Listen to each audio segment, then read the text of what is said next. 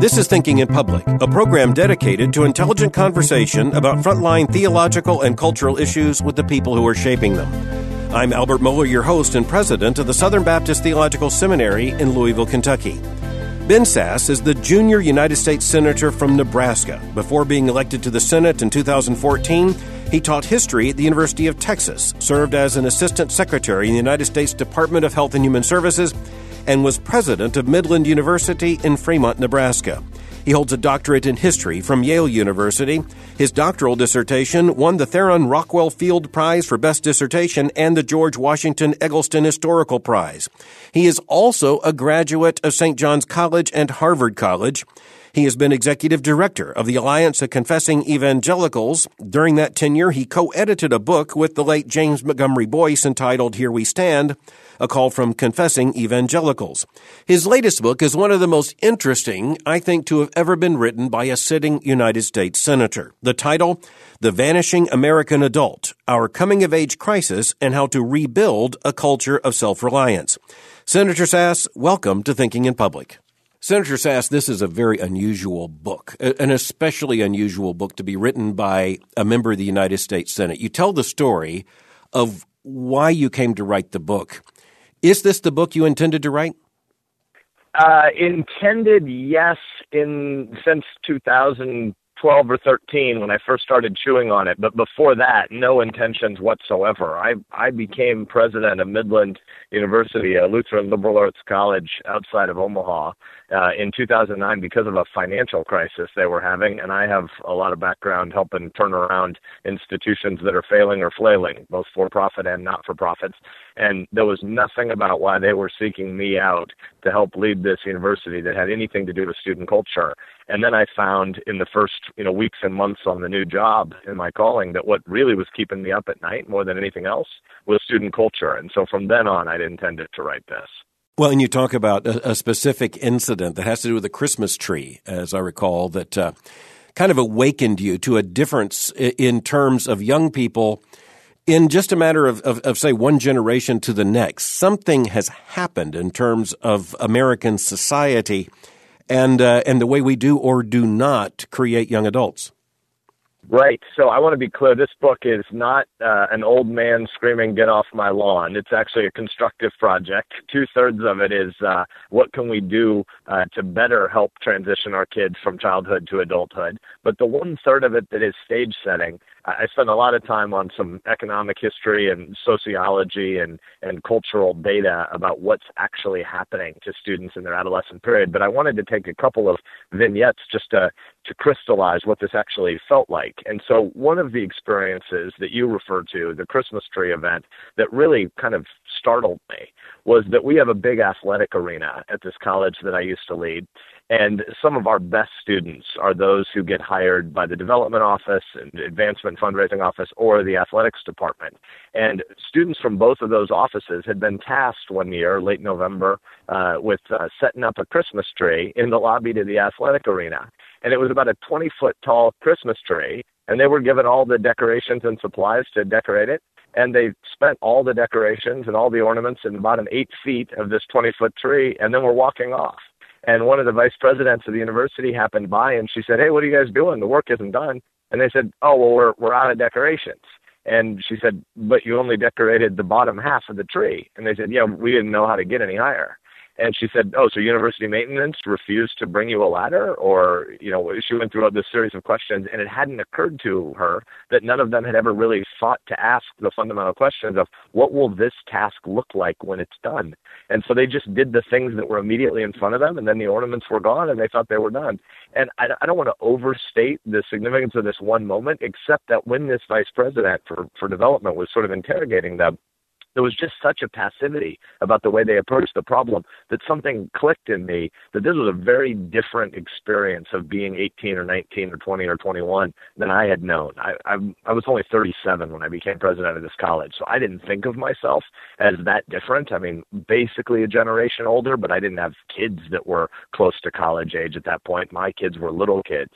And so I didn't think of myself as that far removed from these students, and yet one of the most basic, obvious differences was when I went off to college in 1990, everybody I'd graduated high school with, whether they were going to college or not, and everybody I got to college with, whether they came from a lower middle class family or a wealthy family anywhere in the country, pretty much everybody had done some sort of work. And the vast majority of the students coming into our college, and again, this wasn't a rich school, the vast majority of our kids coming into the college in 2009-10 had never really done any work before, and that struck me as worth pausing to reflect about. Well, I appreciate the anecdote. For one thing, I'm a college and seminary president, and so I understand what's going on there. And I want to affirm the fact that your book is not a screed. It's not an angry old man yelling, get off my lawn, nor is it, rightly understood, even really addressed to young people. It's addressed to the nation. But what you do have in that is sort of the sweetness of the reality. I mean, as you said, these are hearty and healthy young university students, and they're the very ones that were chosen because of their promise and as a public face of the university. And this is a story about them. You're not castigating them. You're just saying, what does this tell us? There's a barometer here pointing to something.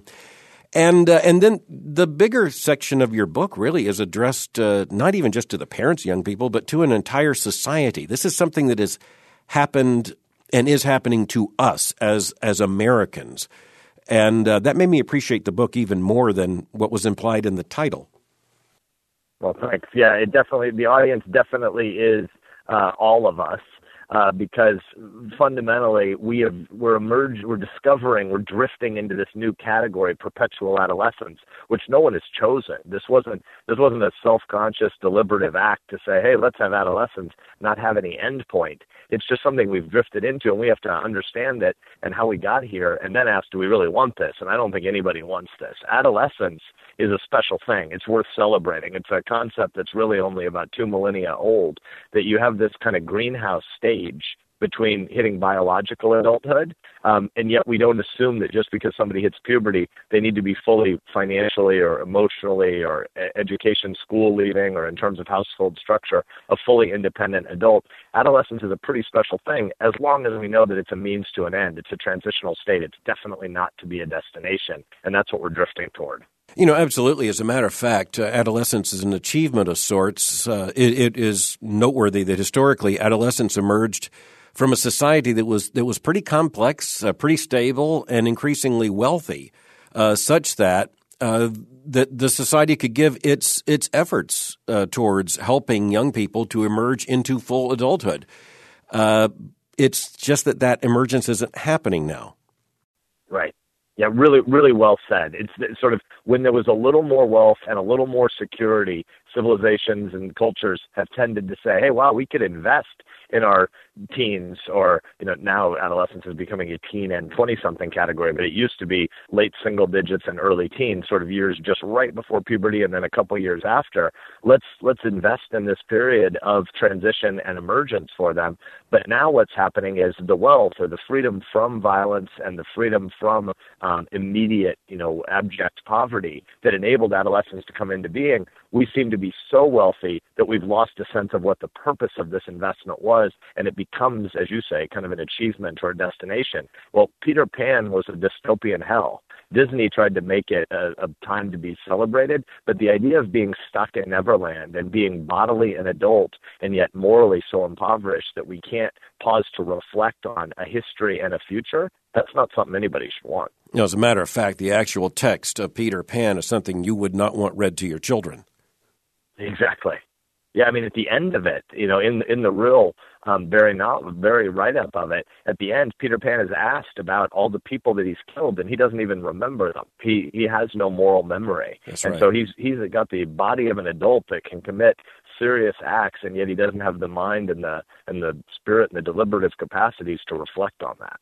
You went back to ancient Roman law early on in your book, or that is Roman culture, talking about the 3 stages of the process from childhood to adulthood, and that was really interesting. But what I thought of when I read that was something very close to you there in Washington D.C. and that's the Shakespearean stained glass window there at the Folger Shakespeare Library, showing the 7 ages of man, and until recently, all of those 7 ages of man, drawn, of course, from the famous soliloquy in As You Like It, that really was the expectation for human beings. Of course, in this case, male human beings as indicative.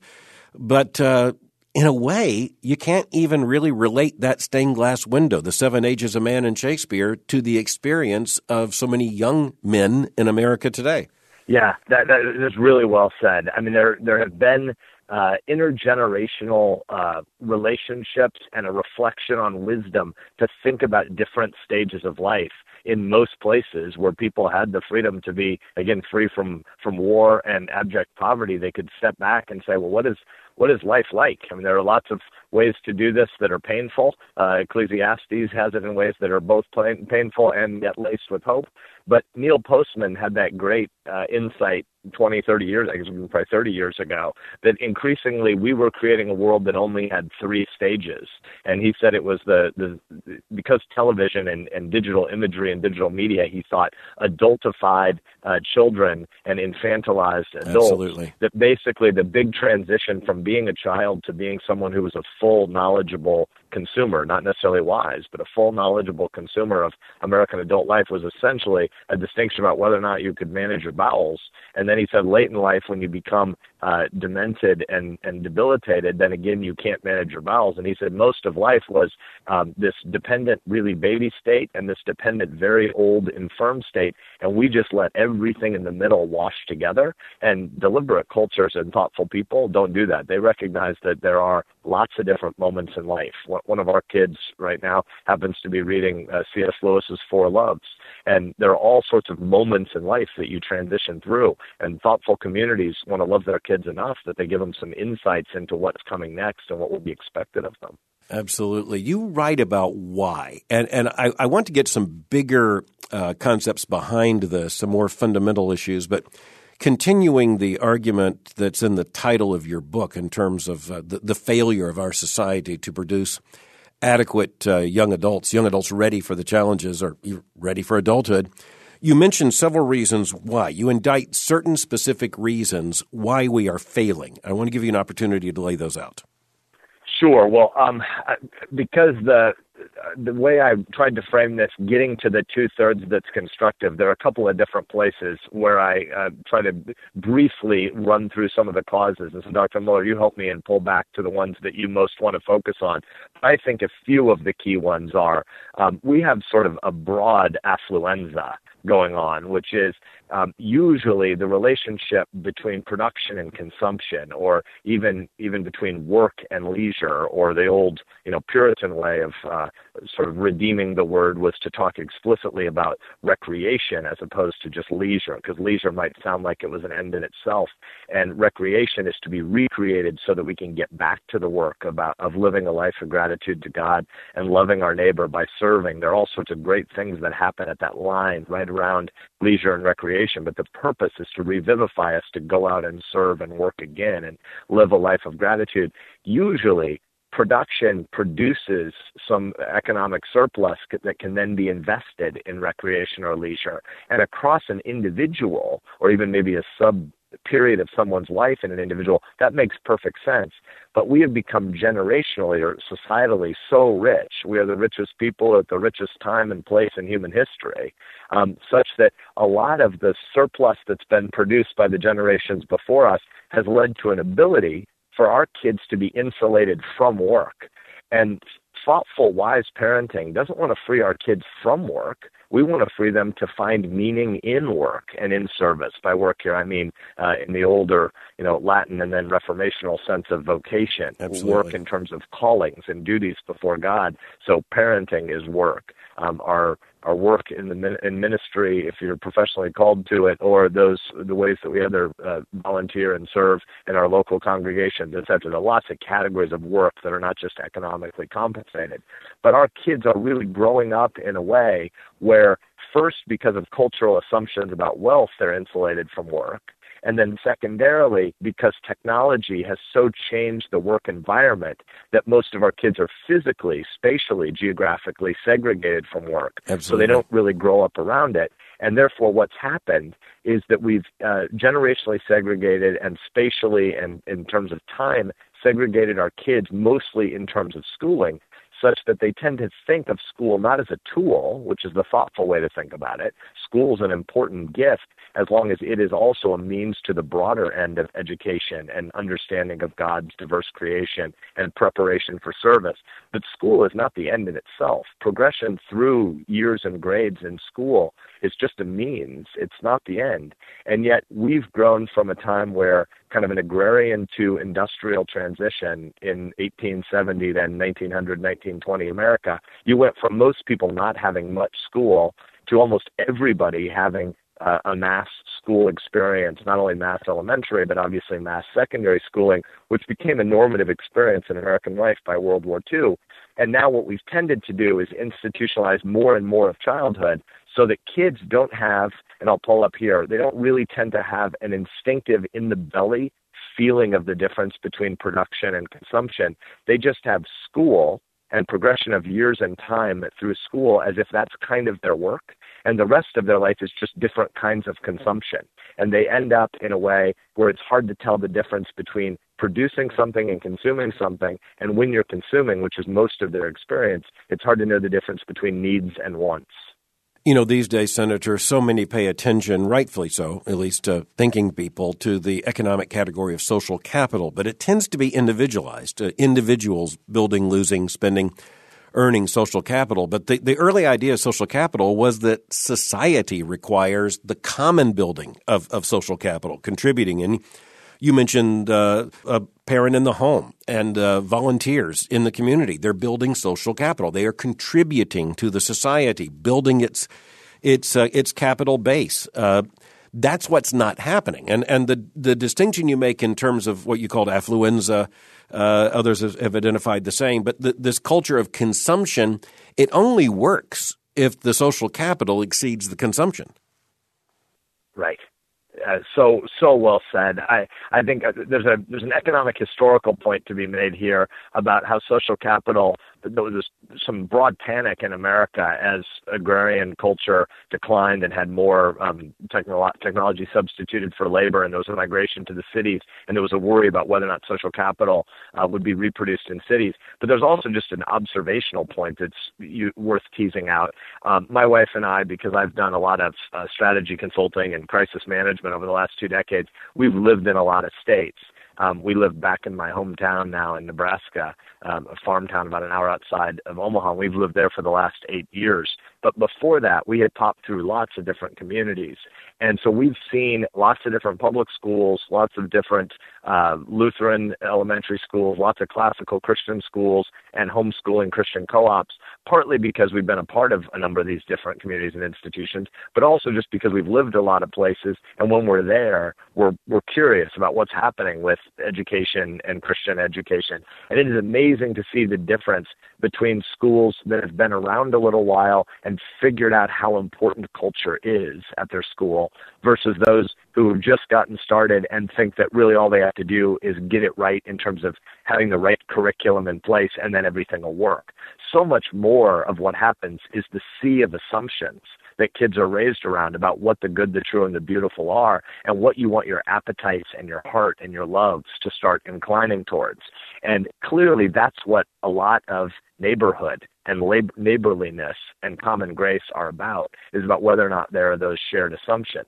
And I think we're going through a very interesting, opportunity-filled ultimately, but frankly scary time in American life where we're going through so many transitions so rapidly that there's a hollowing out of local community and mediating institutions. And so I think that there's sort of a mass epidemic of loneliness in America right now, but people don't have the right categories and hooks for how to think about the problems we face at this time.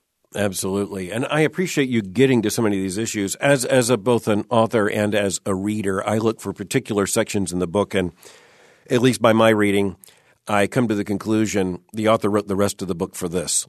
And there was more than one place like that in your book, especially in the second 2/3. But in the first 1/3 of your book where you diagnose the problem, I think it's early on when you talk in the chapter From Little Citizens to Baby Einsteins, and you enumerate some of these reasons, and I just want to get them on the record. You suggest that some of the reasons are more medication, more screen time, more pornography, more years under mom's roof, less marriage, less religious participation, little citizens no more, and the fact that so many of these young people are more intellectually fragile. You point to other reasons, such as softer parenting. None of these are by accident. None of them stand alone. But I appreciate the fact that you dared to catalog some of these issues and to identify them straightforwardly. Yeah, I was very mindful of the fact when I set out to write this, and you're right that I did it to get to the second 2/3, which is the constructive sort of 5, what can we do about it chapters. But I was mindful of the fact that some might see this as a grumpy screed that's just about generational transitions, and people always think that, you know, the young have lost their morals, and if only they could be like we were, perfect in every way, everything would be fine. I very self-consciously, I recognized that when I first came back to take over Midland, again, I was mid-30s when we moved back to Nebraska, and 37 when I took over this college. In God's providence, one of the ironies was there was a guy on the board at Midland where I'm going to help lead a crisis turnaround. There was an old doctor in the town who I remembered for years when I'd been away at college and then traveling the country. I remembered this guy when I was in high school, and I'd drive too fast through his neighborhood to pick up some gal who lived down the street from him to take her out on dates. I would drive too fast, and the guy stood in the middle of the street a couple times and shook his fist at me and said, "Slow down, you're going to kill some kid in the street." And I felt guilty about it as I matured, that I realized he was right and I was wrong, and he probably did have an effect of slowing me down. And then I got back to Midland, and this guy was one of my bosses because he was on the board of the college. And so I went over to him and took him aside for a conversation and wanted to thank him for having, you know, kind of angrily, but having intervened in my life and frankly possibly protected me from harming someone in his neighborhood. That's just generational transition. Sort of, Sure. You know, insufficiently formed frontal lobe of a 17-year-old male with, you know, a car that can drive fast. That's going to change between 17 and 37. That's just biology. This is about something different, which is societally, our kids are actually demonstrably becoming more sedentary and more passive. They are taking less initiative about these transitional states in your teens and 20-somethings. And clearly part of the story is just digital distraction. There is more and more tendency to think that going to the top of a mountain on Instagram because your friend went there and you looked at a picture is a substitute for actually going to the top of the mountain. That's not true. And we need to have that conversation in a broad way. So I wanted to catalog some of it.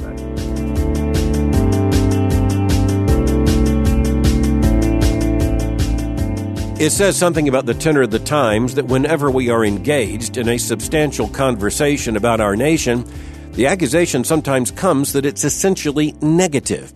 I think that probably goes back to a fundamental reality of fallen human existence. If we are going to talk about human reality, we're going to have to talk about some problems. And indeed, if we're going to get to solutions to those problems, to constructive responses to those problems, we've got to be honest about what the problem is. That's a part of the gift of this book by Senator Ben Sasse. His main ambition is not to spend most of his time diagnosing the problem, but he does instinctively know that if he does not define and describe the problem well, his solutions will appear to be hanging in midair, which they profoundly are not.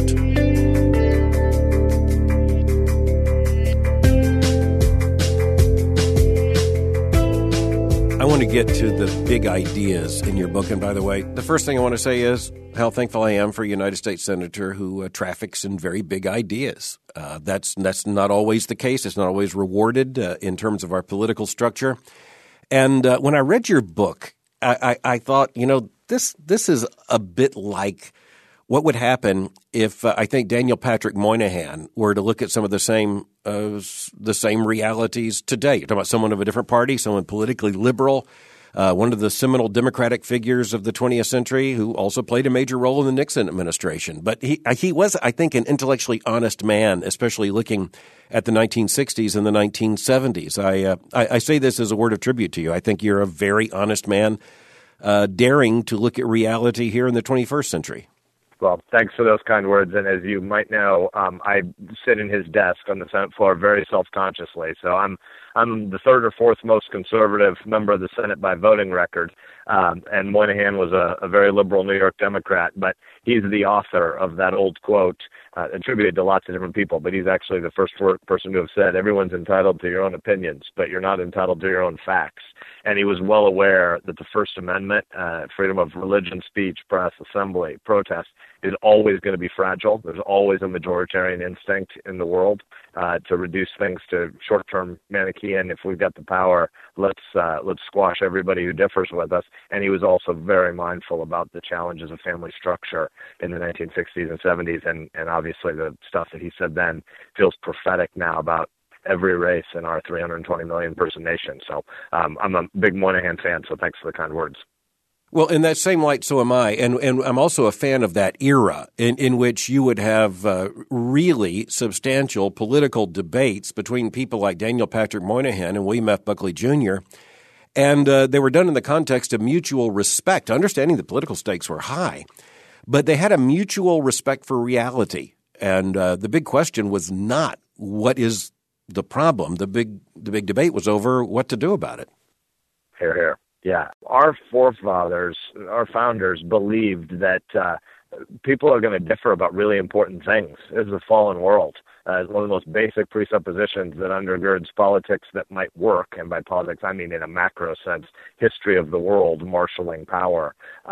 If you understand that the world is broken and people want to take your life and your liberty and your stuff, you're going to come to politics with saner assumptions than utopians who think that, if only the right person could be in power, we could fix everything and we could bring about heaven on earth. That's fundamentally not true. So the American system and the division of separation of powers and checks and balances, not only across legislative versus executive versus judicial functions, but frankly, the Ninth and Tenth Amendment that self-consciously wanted to distinguish between what Washington could potentially tackle and of that other subset of all things and topics that exist, of those that government can address, still most of them are state and local. If you have those assumptions about American life when you begin the debate, then we can have lots of reasonable, respectful conversations about what the level of federal intervention, say, in a modern economy is. And I'm a conservative. I'm a small government guy, but I'm a limited government guy prior to being a small government guy. And I want to respect other people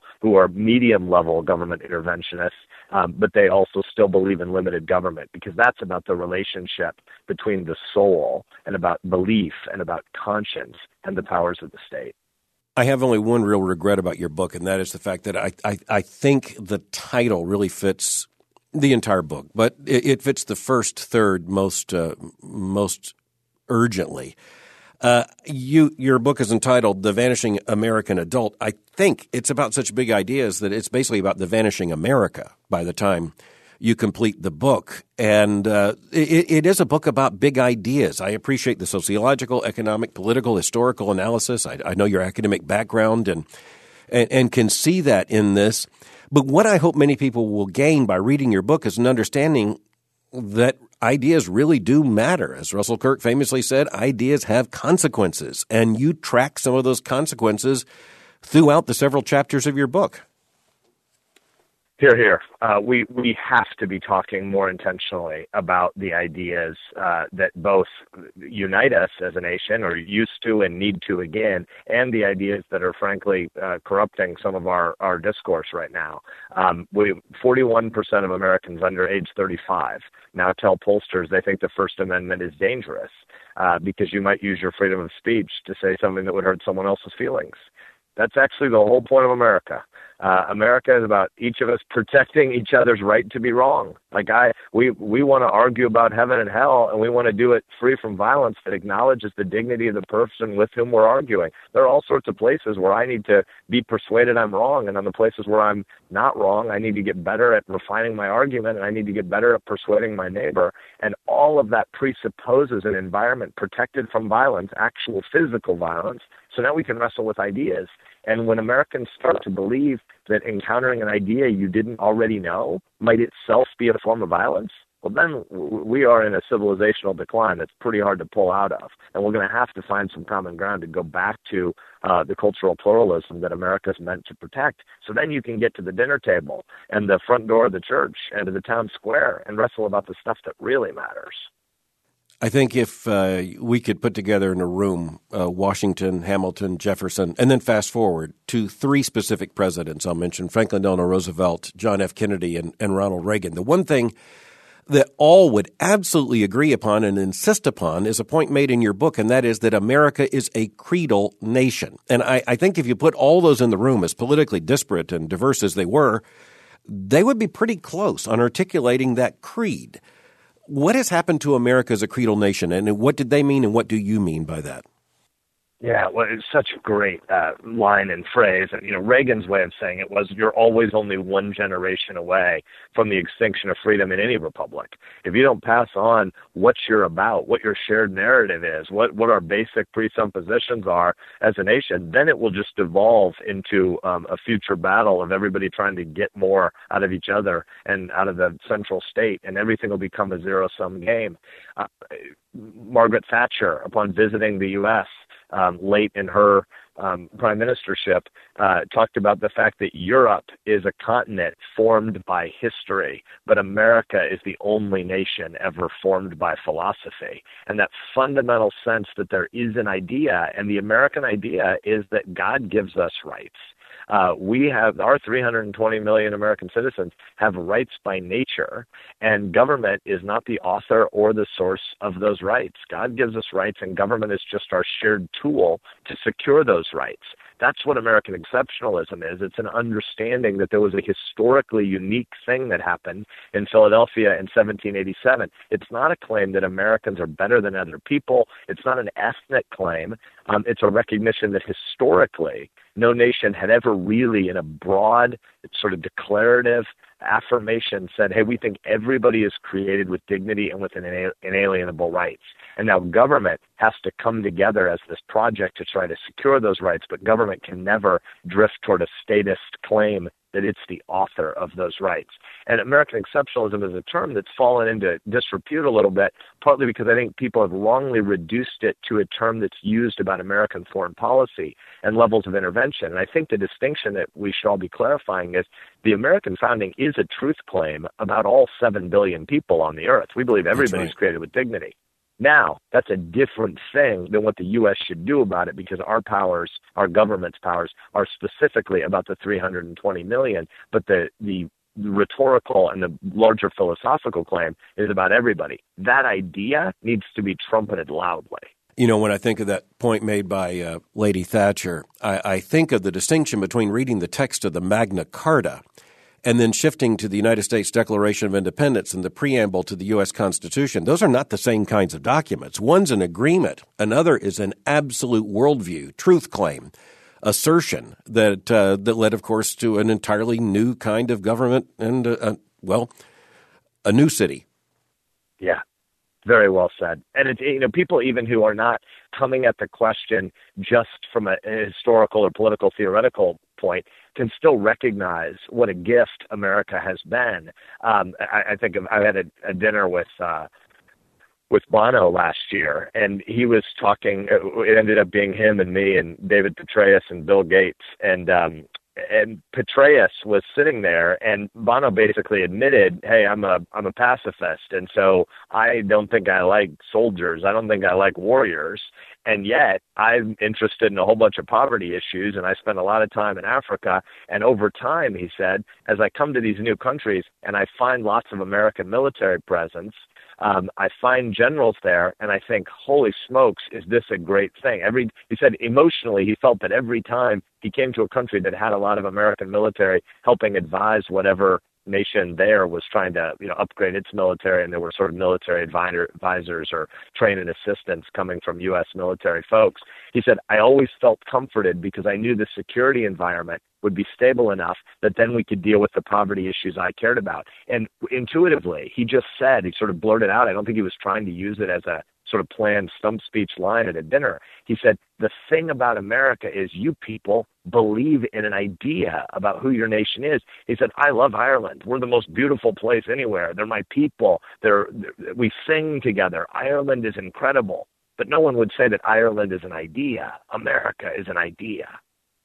In your book, you deal with not only ideas, but the sources of those ideas. And I want to mention one in particular because I think you mentioned something that is almost universally unknown, ignored, or even where known denied. And that is the revolution that landed in the early decades of the 20th century in this civilization through people such as John Dewey. And you mentioned behind all of that is the Metaphysical Club, the rise of pragmatism as a test of truth.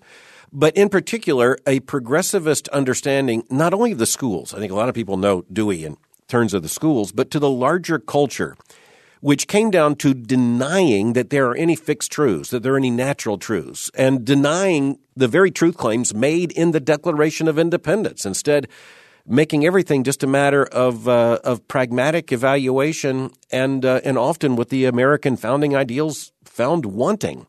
I appreciate the fact you give attention to Dewey and to others because I think without them, we can't possibly understand where we are today. Yes, I think, those of us who are trained in some intellectual history and take theology and ideas seriously, we know that it's important to wrestle with ideas. We also sometimes overstate the particular influence. We'll connect the dots between a particular idea font and what happens in a given time and place without always having the institutional bridge to say that those ideas really drove that specific outcome. Dewey is one of those guys, though, who I think his influence is so big and broad that he's completely understudied and understood in America. And to me, he is, again, this book is not trying to do blame laying, but if there is blame to be laid, he is the great nemesis in my project here, because I think that Dewey was truly an enemy of the family. He believed a whole bunch of pragmatic things about the zeitgeist determining what's ultimately worth valuing because it didn't feel like he believed in objective truth hardly anywhere. But he was also an institution builder. I mean, Dewey did so many diverse things in his life, but I think the most significant thing he did is he effectively founded the modern American secondary school and is responsible for its mass spread.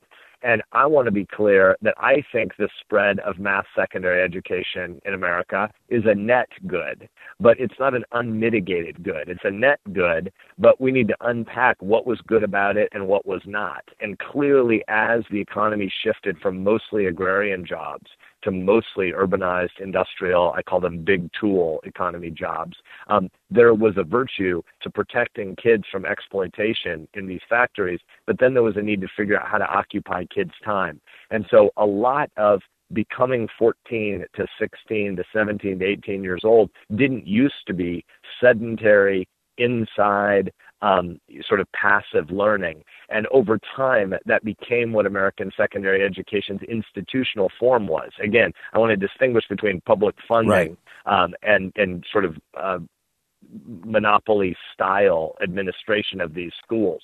But I'm not an opponent of public funding of education. I think there are all sorts of positive externalities about those kind of educational investments. But Dewey wanted a certain form of school that essentially made kids more passive and in particular made them less likely to believe their parents and other authority figures from the family should be trusted. And he wanted the school to become the center of the physical and moral universe of children. And I think that's a big problem. Well, yes, and I wish without the constraints of time we could talk about that even more, but the reality is that Dewey wasn't hiding what he was. I mean, he was writing in public the fact that he wanted the schools to separate children from what he called the accumulated prejudices of their parents and to make that break with that authority. But, when I look at the totality of your work here, I want to move on just very quickly to a couple of other things. I think the strongest two arguments you make practically about recovery here have to do with the recovery of work, and we've spoken about a bit, the dignity of work and finding value and satisfaction in contributing rather than merely consuming. But I think one of the most unexpected parts of your book, by the way, your own biography in terms of your work as a young person and all the way through, that's very helpful. I found that a similar approach helpful with a student the other day when I pointed out that I was a bag boy in a grocery store and a janitor at one point in my life, which I think was just shocking to him. I thought, I didn't start out here. But just in terms of your book, you make a distinction. And by the way, you mentioned another one of my favorites, which is Daniel Boorstin, I started reading his work when I was 19. Made such a difference in my understanding of America. But you talk about travel and the distinction between being a tourist and being a traveler, which you track back to Borston's definitions. I think you're really onto something there. Well, thanks. I knew that in my life experience, people who've traveled a lot, and again, this is not rich European, the grand traveler, aristocrat of the 17th or 18th century. This is really just the ability to see a different way of organizing and ordering life, the natural versus the built environment, or the neighborhood or the city you're from versus someplace 10 miles away. I noticed when I was in my mid-20s that two questions were almost always interesting to ask over dinner with people that you'd already become intrigued by, people you'd work with or that were creative or that were just curious, always had something interesting to say, a quick take on, some new book that was out. Two things were true of most of them. One was they could tell you the story of where their work ethic emerged. They knew the first time that they had worked hard. That's the first part of what you talked about. The second is almost all of them had traveled some. And I think of the old, sometimes overused story about how a fish can't tell you what water's like because he's never been out of water. But the reality is there are many, many things in life that until you have a point of contrast, you don't have any ability to see the place from which you came. One of the most basic reasons to learn a second language. I mean, obviously people in the ministry need to know their Hebrew and their Greek, but one of the most basic reasons to learn Latin or to learn Spanish is just so that you finally can see the grammar, the structure and the vocabulary differences and opportunities and limitations of the language you come from. And travel is that. Travel is the first ability to get to another place, see a different way of organizing life, of social relationships, of production, of consumption, of approaches to technology and the calendar and the rhythm of the day and fashion. And as soon as you start to understand a second way of ordering life, you now can finally start to see and reflect upon the place from which you come. And so I built the travel chapter around the stories of about 10 buddies of mine, maybe slightly more than that. But basically, it's friends that I grew up with or that I went to college with or that I worked with in my early to mid-20s, and almost all of them had some key formative travel experience. And again, this didn't have to be expensive travel. It could just be camping. Absolutely. But where they had an experience where they went to a new place and all of a sudden, boom, it was like light bulbs were turned on and they could look back on the place from which they came and reflect on it. That distinction Daniel Boorstin made was between being a tourist, which is merely passive, and being a traveler who is deeply invested in the travel. By the way, a very wise man told me many, many decades ago when I was a young husband, he said, when you have children, don't buy them things, buy them experiences, and make sure they have them with you. Take them with you. Take them around this country. Again, it doesn't have to be expensive, but let their eyes be opened, and let their eyes be opened with you. I thought that was very, very good advice. Thanks. I put little some bullet checklist options in these last 5 chapters where we just have ways that my wife and I have started wrestling with not just our teens, but when our kids were 4 and 6 and 8, what are the sort of appetizers you can put in front of them that set the stage and the table for what you want them to be experiencing when they're 12 and 13 and 14. And one of the most basic things we do is we just wrestle through the social awkwardness of a lot of people who are so used to generationally segregated life, not expecting kids to ever be around. And we just take our kids with us lots and lots of places. And our daughters are 15 and 13, and our son is 6. And so the upper two, they're well able to sit still and be quiet and hide in a corner and be unobtrusive. But you had to get them to that stage. And I've basically taken my kids on the road with me for the last 8 years of work life. Even today, as I live in Nebraska, commute to D.C. Monday to Friday, 43 or 44 work weeks out of the 52 weeks of the year. And I bring a kid with me almost half, maybe a little bit more than half the time. We rotate which kid is my date for the week. And, there are no other senators that have their kids around committee hearings and all that stuff. But my kids are regularly exposed to different stages of life. And obviously the Senate is a different kind of place than most people are going to be around. But we did this in the last few jobs and callings we had before this as well. We just take the kids on the road, and it's to your point of buying them experiences. It's some of the best education they can ever get. Absolutely. You wrote a book and you are a man of books. And as we draw this to a close, I do recall that a little over 20 years ago, you were actually, along with our late friend James Montgomery Boyce, the editor of a book to which I contributed now over 2 decades ago. And your love of books and the fact that you are a man of books comes very clearly through your own work here. I want to give you an opportunity to speak about that. What is the role of reading and books in the life of the mind and in the life of the nation? Oh, well framed. And by the way, I want to give a shout out here to Dr. Boyce's collected volume from that. It's called Here We Stand, and it was a call from confessing evangelicals in 1996, and your chapter in that is extraordinary, and folks should go back and reread that. My writing chapter is trying to set the stage that the true founder and father of America, if there's one guy without whom you couldn't have the American founding, I think it's Gutenberg. I think math literacy and the deliberation that comes with becoming a nation of readers is truly a prerequisite for the American experiment. You're all in a broken world. You're going to have security and you're going to have structure. You're going to have order keeping. And the question is whether or not the discipline and the control comes from yourself or has to come from a more centralized authoritarian state. And so we want self-restraint, self-discipline, self-governance, self-control in this nation. And all of that presupposes a life of the mind that can distinguish between the reason and the passions. Obviously, the passions and the heart and the loves and the affections are critically important to a life well lived to God's glory and honor. You have to be able to get there to that self-discipline and self-control by being able to deliberate. And that presupposes a certain kind of reflection that for us is always going to have darn near its core a literate experience. So a couple distinctions we draw. One, we distinguish for our kids between quality reading and quantity reading. And we realized as soon as we could get them addicted to reading by reading quantity, we would then be able to reshape the quality. We could substitute more and more better works and more vegetables for the cotton candy. And so early on, we just wanted our kids to be readers. And we borrow from another friend of ours, a guy named Tebby Troy, who used to do a lot of stuff for President George W. Bush. And Tebby kind of created this thing for little kids called the Century Club, which is, can you get your kids to read 100 books in a year, 2 a week? And they can start really simple and short books, but get them in the habit of thinking of themselves as a reader and developing the discipline. Again, I want our kids to be active physically running down the world, but I also want them to be able to sit still enough to read. So we want to get them addicted and then substitute what's in it. Another key distinction in the chapter is between a personal canon and a national canon. I think it's really a shame for the nation that for a long time, this is 120 years in the coming, that we've had drift away from a belief that we need any shared reading list. Again, not a compulsory reading list, not a governmental reading list, but a shared set of cultural assumptions about what we should read in common. But by the mid to late 1980s, it was pretty clear that the canon was going to die.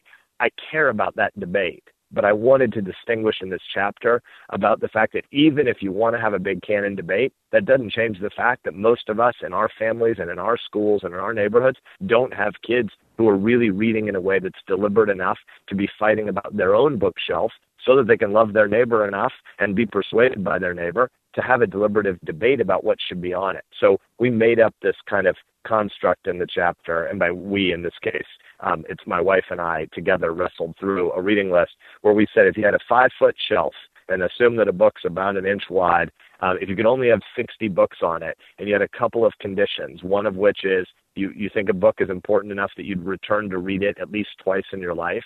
Another is you want to buy extra copies of this book to hand out to people that you love and care about.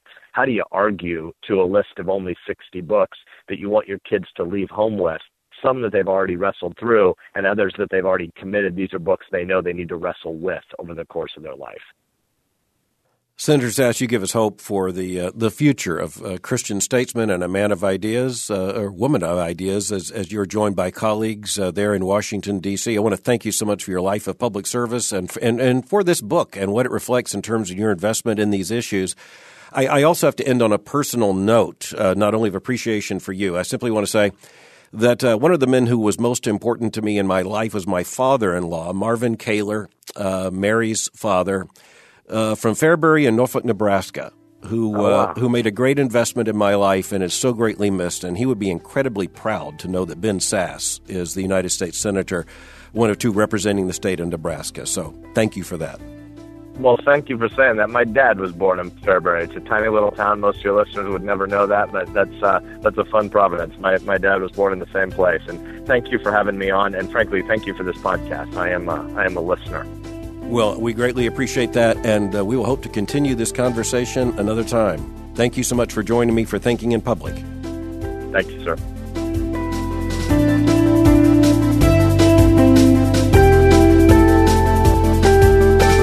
I'm so thankful for that conversation with Senator Ben Sasse. The book reminds me of a fundamental issue that was raised by the Puritans in terms of why parents should teach their children a catechism and why pastors should see to it to encourage parents to do that very thing. As some of those Puritans understood, it wasn't just that the children needed the catechism, it was that the parents needed the catechism. And that by the pastoral exhortation to parents to teach their children the catechism, parents would along the way also learn what they were dutifully to teach their children. I think this is one of those books. You might read this book thinking that it's primarily about a problem that affects young people in America. That's the presenting issue. But by the time you get to about the first third mark of the book, it's abundantly clear this is a book about all of us. It is a book about American society. It is a book that needs the attention of every single American. There are a couple of just simply remarkable facets of this book from the very beginning. One, it is written by a United States senator. Now, it's not unprecedented for a politician to write a book. As a matter of fact, the average campaign these days, especially at the national level, comes with some kind of a book, but that book usually fits a couple of criteria. Number one, it's not really written by the person whose name is on the cover. And secondly, it is rarely a serious engagement with ideas, and if so, it's mostly about ideas solely in terms of public policy, not in terms of worldview, most basic understanding of reality, the philosophical or, as Senator Sasse made very clear, the creedal basis of our society as the United States of America. This book is a powerful testimony to the power of ideas, written by a United States senator, and it's not merely about policy. It's a much bigger book than that. I've been really interested ever since the book first became a matter of some initial public conversation to see how defensive so many cultural authorities are about the very idea that a United States senator would write such a book. They seem to be looking in the book for something that might be politically divisive, something in the book that might be a tip about certain kinds of current headline policy matters. That's not what Senator Sasse is about in this book. That's what makes this book even more important than something that would merely address issues of urgent public policy. Senator Sasse understands that those issues of public policy are indeed urgent, but they do not emerge out of a vacuum. Just as I stated in our conversation that if you were to put most American presidents, those whose are the most recognizable names, together in a room from the first 200 years of this nation's history, they would easily find a common conversation about that creedal identity of the United States of America, and furthermore, even a great deal of commonality about the substance of that creed, the American idea, the American ideal. It is a sign of our times, and a quite lamentable one at that such a conversation these days reveals a lack of common assumption, and furthermore, on the part of many, a lack of an affirmation that this is a creedal nation, that some fundamental truth claims and beliefs are absolutely necessary for America to be America, and furthermore, to stay America. But there's another very hopeful aspect to this particular book. It comes down to this. There are actually many good books written by those who hold PhDs in history from Yale University. Very few of them are widely read. You put the word senator in front of the author's name, and the book just might get a little more attention, deservedly so. In this book, you see Senator Ben Sasse in so many different contexts, working there in terms of the farm in Nebraska. Going to college, you see Ben Sasse as husband and as father, and of course as public servant, college president, and as United States Senator. As I end, I have to say that perhaps the most hopeful aspect of all of this is that a man of ideas, of these ideas, can still be elected to the United States Senate. I'm very thankful that when we look to Washington, D.C., and to the state capitals and elsewhere in our country, there is still evidence of the Christian statesman. That evidence is on full display, I'm glad to say, in this conversation today.